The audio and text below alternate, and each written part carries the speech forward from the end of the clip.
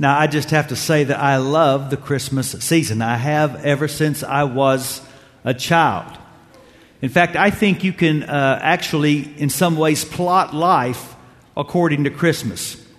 You see, the first stage of life is when you believe in Santa Claus. And the second stage of life is when you don't believe in Santa Claus. The third stage of life is when you are Santa Claus. And the fourth stage of life is when you began to look like Santa Claus. A lot of you are in that fourth stage, I can tell. I have loved Christmas ever since the first stage. And I tell you why, because when you're a kid, all these people walk up to you and say, "What do you want for Christmas?" And so as a child, I loved Christmas because I had a big wish list. And I had all these people who wanted to take care of my wish list. But have you noticed that your perspective on Christmas changes as you get older? Because now I don't think about my wish list. I think about my with list. I remember just after we married that my grandmother would say, starting about July, "Are you and Jamie coming for Christmas?" And she would, with every phone call or every contact, "Are you going to be here for Christmas?" And I didn't completely understand then what I understand now. That her greatest passion was not for gifts. She could care less if she got anything. What she wanted most was all of her family back at her table. She wanted the people she wanted to spend Christmas with. And that's where I'm getting. I haven't given any thought to how much I have spent for Christmas. I give no thought to how much someone might spend on me. I don't even care where I spend Christmas. What I care about is who I get to spend Christmas with. Or, in some cases, who I don't get to spend Christmas with. And I think that's very biblical. Because when you consider the name given to Jesus at His birth, the Scripture says in Matthew 1:23 that the virgin will be with child and she'll give birth to a son, and they'll call Him Immanuel, which means God with us. You see, I contend that Christmas ought to encourage withful thinking. Because human beings have a strong with need. People who need people aren't just the luckiest people in the world. People who need people are the only kind of people there are in the world. I remember some years ago reading in Reader's Digest about a woman named Linda. She was going on her first important business trip. She was told, "Go to baggage claim, get your luggage. Someone will be waiting to take you to your hotel for the conference." So she gets her bags and she waits, and the area clears out, and there's just one man left standing there. So she walks up to him and says, "Excuse me, are you looking for a woman named Linda?" His eyes got big, smile got wide. He put his arms around her, gave her a big hug. He kissed her and stepped back and said, "No." And the point of the story is, we were made to need to give hugs and to get hugs because we have a strong with need. And you know who knows this better than anyone? Are the advertisers. So I want you the next week just to watch the commercials. What are they really selling? Community. The subtle implication of the commercial is if you will drink the right beer, drive on the right tires, and wear the right cologne, use the right razor, then all the cool people will want you at their party. Because if you know how to buy the right product, people will just want to be with you. You see, the with need is strong, and it's not wrong. But the way that we sometimes try to fill the with need is wrong. You see, the reason we have that need in the first place is because we're made in the image of God, and God exists in community. Since eternity, God has only known withness. He exists in relationship. We're made in His image, so we're created relational beings. And the reason we sometimes make terrible relational choices is we're trying to find some answer for this strong, deep with need that only God can fill. Because we were made for life with Him. And I think this is the tragic consequence of the fall that often gets overlooked. I know there are thorns in the ground. I know there's pain in childbearing. That wasn't the tragedy. The tragedy is we lost daily, intimate life with God. Do you know what we were created for? We were created for a sinless world and a life in a garden where God would take walks with us. We would live daily with God. See, I know that God is above us. And I think ever since the fall, that's been our dominant thought about God. He is above us, which is true. But the problem is when we only think of God as above, we also start to think of God as away.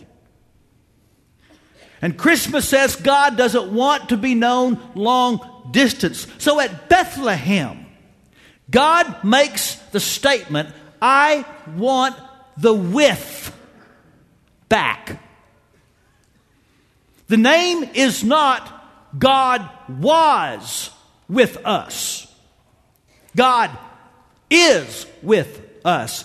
We sing, joy to the world, the Lord is come. And so I want to challenge you this next week. Maybe spend a little less time wrapping presents and a little more time unwrapping the meaning of His presence. We need to do what I call some withful thinking. I think it would bless us. For example, I think Christmas speaks to my struggle with a sense of worthlessness. Because ever since the fall, we have struggled with our sense of shame, our sense of insignificance. We are told constantly that we're simply evolved pond scum, that in the scope of the universe we're just molecularized dust and we mean nothing. But then Christmas shows up. And some of our best theology shows up in our songs. Like, long lay the world in sin and error pining till He appeared. And the soul felt its worth. It is right to say that Jesus is the reason for the season. But I would contend that you are too.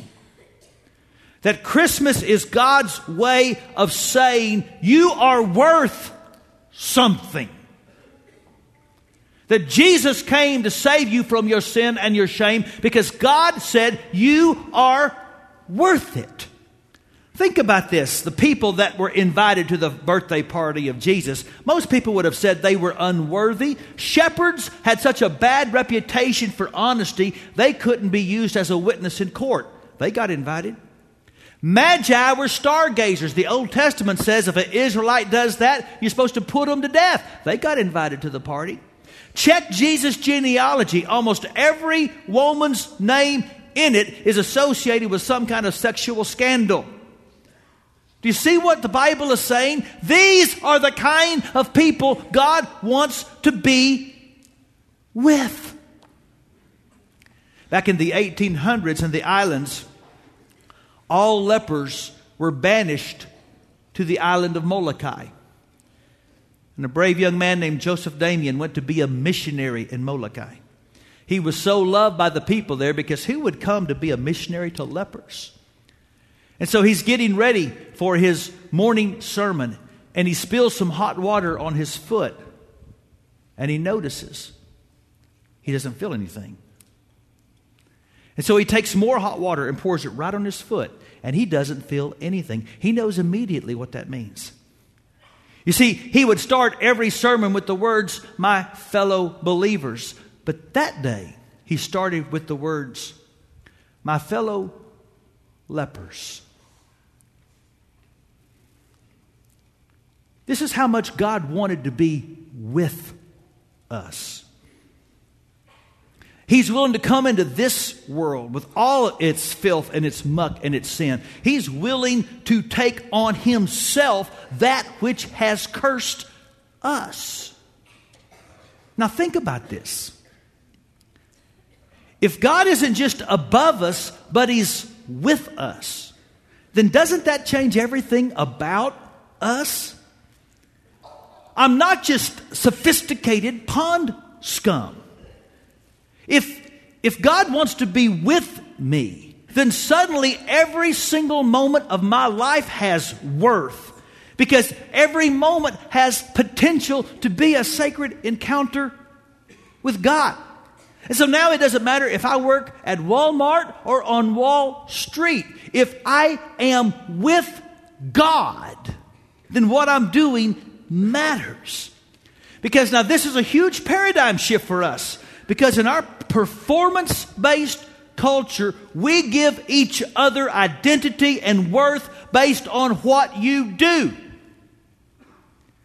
But heaven says you get your identity and worth because of who you do it with.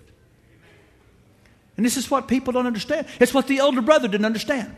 Remember when the prodigal son came back and God throws him a party and the older boy is upset? I'm not going to that party. And listen to what he says. All these years I've been slaving for you. You hear what he's saying? You need to appreciate all I've done. What did the father say? You have always been with me. But now your brother has come home. The dad doesn't care about how much you've done. Dad never based his relationship with you on what you did, but who you did it with. God is just like grandma. He wants his kids back at the table. That's what he cares about. So think about this. If that's true, then suddenly everything I do matters. Because I'm doing it with the one who matters most. It seems to me that is a life worth living. It's amazing how the thought that God is with me helps me my struggle with worthlessness. It helps me, second, with my struggle with seasons of loneliness. Because Christmas can be a hard season for some of us, can it? This might be your first Christmas after the divorce. Your first Christmas since you buried your mate or your child. You might have a son or daughter serving in the mission field or in the military overseas, and this is your first Christmas with an empty spot at the table. And what you need to know is that the Christmas story understands. Think about Mary. Lifelong friendships got changed the minute people in Nazareth found out she was pregnant. Joseph is constantly having to pick up his family and move from one strange town to another strange country to save the life of his baby boy. Think about all those mamas in Bethlehem whose babies were murdered. Herod looking for the new child. See, Christmas understands loss and new surroundings and change in relationships. Christmas doesn't mean the end of relational pain. It means the beginning of understanding that God understands. Jesus knows loneliness. He knows what it's like to bury an adopted father. He knows what it's like to have people in your hometown curse you. He knows what it's like to be misunderstood by your own family. He knows what it's like to have a fickle crowd shout Hosanna one day and crucify him the next. He knows what it's like to have your best friends deny you.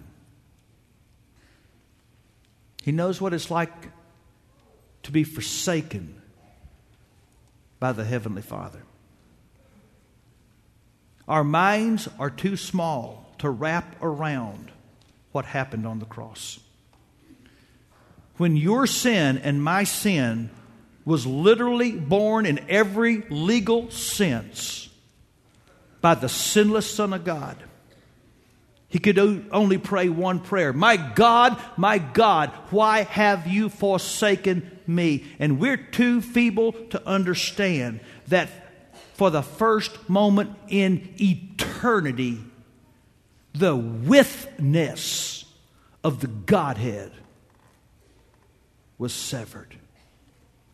Jesus experienced withlessness with God. Why? So you would never have to. That's why. So you could believe the words of God in Hebrews 13 when God said, "Never will I leave you, never will I forsake you." My friend Chris Seidman said that when he preached in Pensacola, there was a woman there named Rhea, and she had a very serious battle with breast cancer that involved chemotherapy treatments that cost her all of her gorgeous, thick, blonde hair. And she came back from one of those difficult treatments, and when she walked into the living room, there was her husband sitting in the chair watching the news, and he was totally bald. He completely shaved his head. And before she could say a word, he just said, "See, I just want you to know that I love you, and I am with you every step of the way." That's what God wants you to know. That's why Jesus would not leave the cross, because He wanted you to know He would never leave you.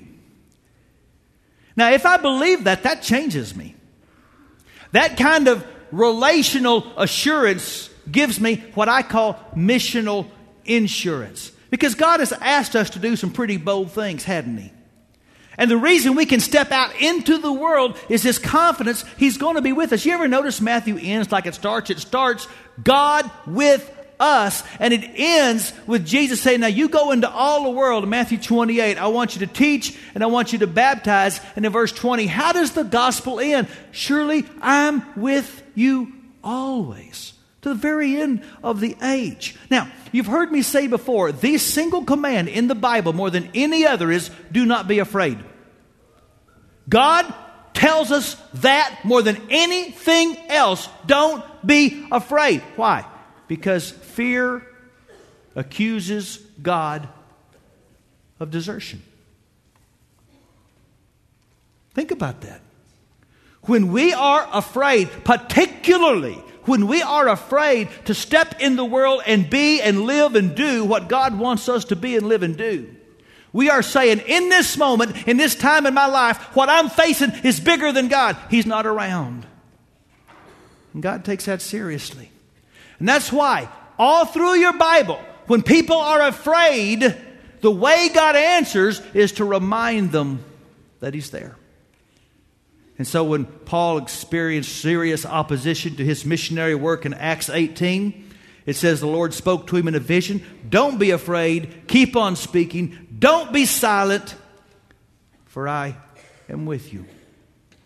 Isaiah 41 reads, do not fear, for I'm with you. Don't be dismayed. I'm your God. I'll strengthen you and help you. I'll uphold you with my righteous right hand. Over and over, the Bible says that fear leaves when we believe that God stays. In fact, think about one of the best known lines from one of the best known songs in history. Even though I walk through the valley of the shadow of death, I will fear no evil, for thou art with me. And that's a good song because we know life is full of valleys. You see, there's one more way that name blesses me. It helps me with my struggle with the reality of woundedness. I don't watch a lot of preaching on TV. Too many guys imply if you'll just trust Jesus and send me some money, all your trouble will go away. And anybody that preaches that life with Jesus is going to take away all your pain hasn't even read about the life of Jesus that they preach.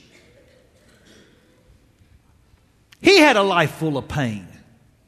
God with us doesn't just mean Jesus is on our side when we hurt. God with us means Jesus has been there. That He understands suffering, that somehow He even enters into our suffering, that the one who is over it all somehow is also in the middle of it all with us. God with us does not mean all the pain's going to go away.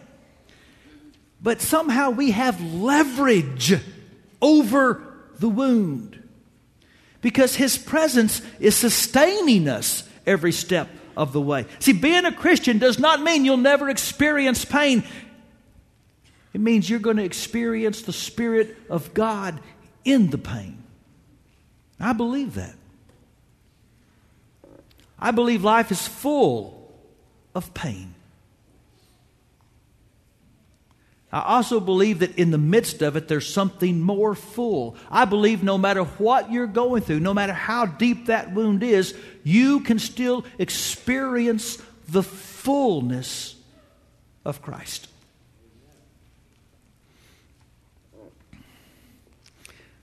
My friend Cam Huxford is a minister of a large Christian church in South Carolina, and I had the privilege a couple of years ago of hearing him tell about a trip he had recently taken to India. And he met there an evangelist that ministers in a part of that nation that is very hostile to Christianity. And the evangelist shared his story that he was receiving pressure from some radical Hindus in the area to stop his ministry. One day they took the man and his wife out into the woods. They tied him to a tree. They took rods and told him if he didn't recant his faith and stop his preaching, they would beat him. He said, I can't do that. And so they kept their promise.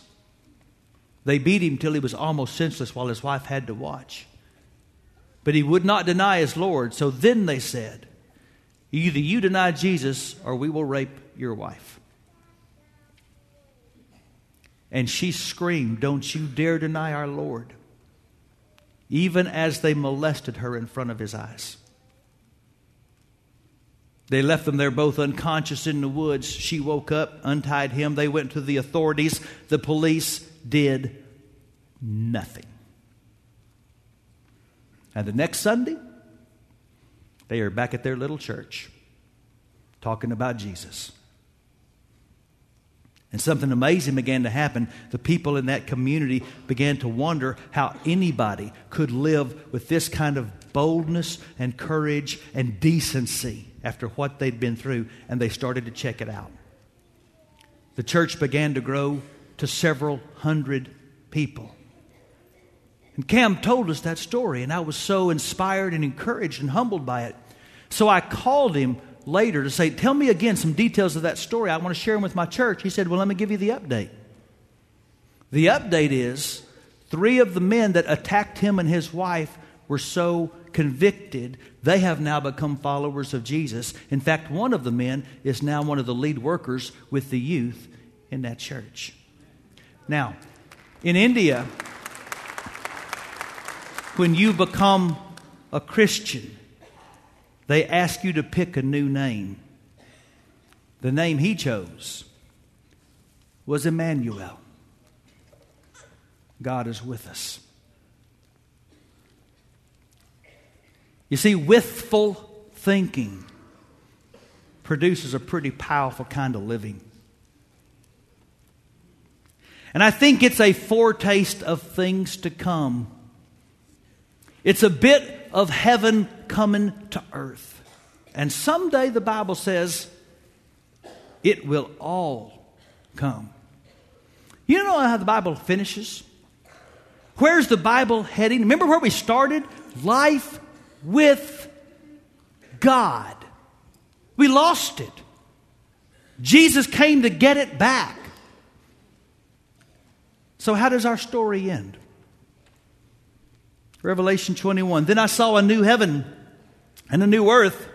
For the first heaven and the first earth had passed away, and there was no longer any sea. I saw the holy city, the new Jerusalem, coming down out of heaven from God, prepared as a bride, beautifully dressed for her husband. And I heard a loud voice from the throne saying, now the dwelling of God is with men. And he will live with them. They will be his people, and God himself will be with them and be their God. He'll wipe away every tear from their eyes. There'll be no more death or mourning or crying or pain, for the old order of things has passed away. See, I understand now as an older man that Christmas is pointing to the ultimate with list. I don't need more sweaters and ties. I tell you what I want. I want a world without cancer and abandoned kids and divorce and cemeteries. That's what I want. And I realize now that the without world I want to live in required Jesus coming to the world I do live in.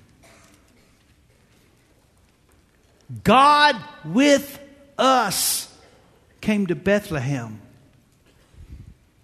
pointing to us with God in the New Jerusalem. Charlie Duke was one of only 12 men to walk on the moon. Got a little footage here. He's also the only guy to ever fall down on the moon.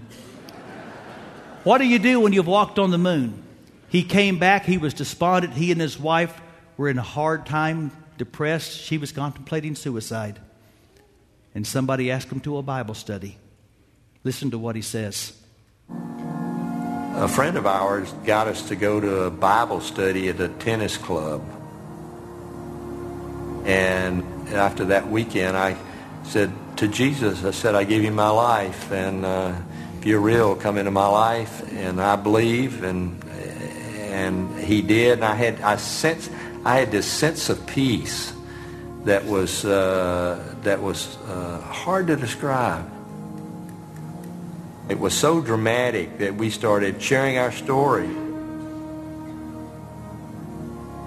And I say my walk on the moon lasted 3 days, and it was a great adventure, but my walk with God lasts forever. My walk with God lasts forever. And here's the good news. You don't have to wait for Jesus to come back to start that walk. You can have it now. We're going to stand. We're going to sing a song. We're going to encourage each other. If you'd like to come and accept Christ right now and start that walk, you come as we worship.